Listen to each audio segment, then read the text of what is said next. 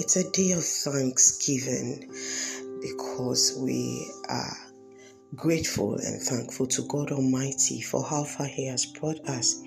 And so Psalms 107 verses 1 says, "Oh, give thanks to the Lord, for He is good, for His steadfast love endures forever." Psalm 7 verses 17 says, "I will give to the Lord the thanks due to His righteousness, and I will sing praise to the name of the Lord, the Most High." And we take our final Thanksgiving scripture from 1 Thessalonians 5:18, the popular one, which says that give thanks in all circumstances, for this is the will of God in Christ Jesus for you. Hallelujah, hallelujah, hallelujah. Our God is faithful. Our God is good. And we are forever thankful to Him for how far He has brought us and for where He is taking us to. And so we want to take today's devotion from the online dramatized KJV Bible, and our topic for discussion today is spiritual education. Spiritual education. I want to take our text from Psalms 23 verses 1, which says, "The Lord is my shepherd, I shall not want." The Lord is my shepherd, I shall not want. Is the Lord truly your shepherd? Is He really your shepherd? If He is, then you shall not want. Now, our scripture is one of the view that God is always looking to approve those of His children who are studying His word. He approves them for service in His kingdom.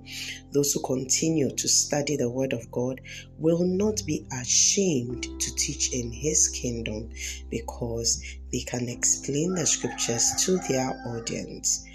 Have you come across a Christian who cannot even quote any scripture at all? If you find it difficult to study the scriptures, you just need to ask the Holy Spirit. And this is what I do. So practically, for me to be able to get not just the letter of the word, I do not want to read the scripture as though it is a storybook I'm reading, but I want to read it and get the spirit behind it. And so before I do that, I usually would pray and ask the Holy Spirit to help me to understand the text, the Holy Spirit to help me understand that which I am reading. And so when I do that, I get some insight into the word that I am reading. Okay, now the Holy Spirit is the best teacher.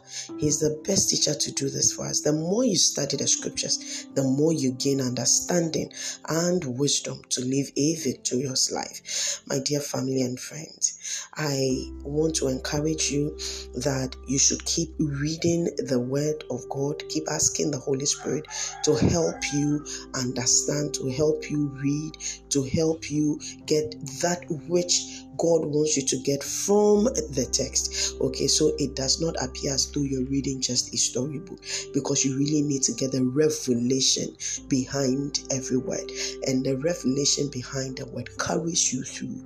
So on a daily basis, I would advise you not to read less than 10 chapters of the Bible. Okay, so this is what we're doing currently in my church.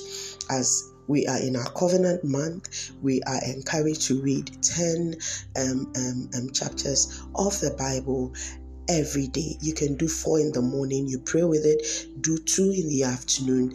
Wherever you are, you can just read it, you pray with it, and then you do the last 4 in the evening when going to bed, and then you pray with it. And then there could be some keynote scriptures that you note down, which you can read over and over again, and then you get to study those ones deeply. Okay, so I encourage you to do this. Let the Bible be your best book. Let the Bible be your best companion, and the Holy Spirit will come through for you, and God indeed will come through before you. Your day be blessed. Your day birth good tidings for you. May you receive good results in everything you do, and may the blessings of God that maketh rich and addeth no sorrows be your portion. Never forget this. Jesus truly, truly loves you. Apologies for all the noise. Blessings.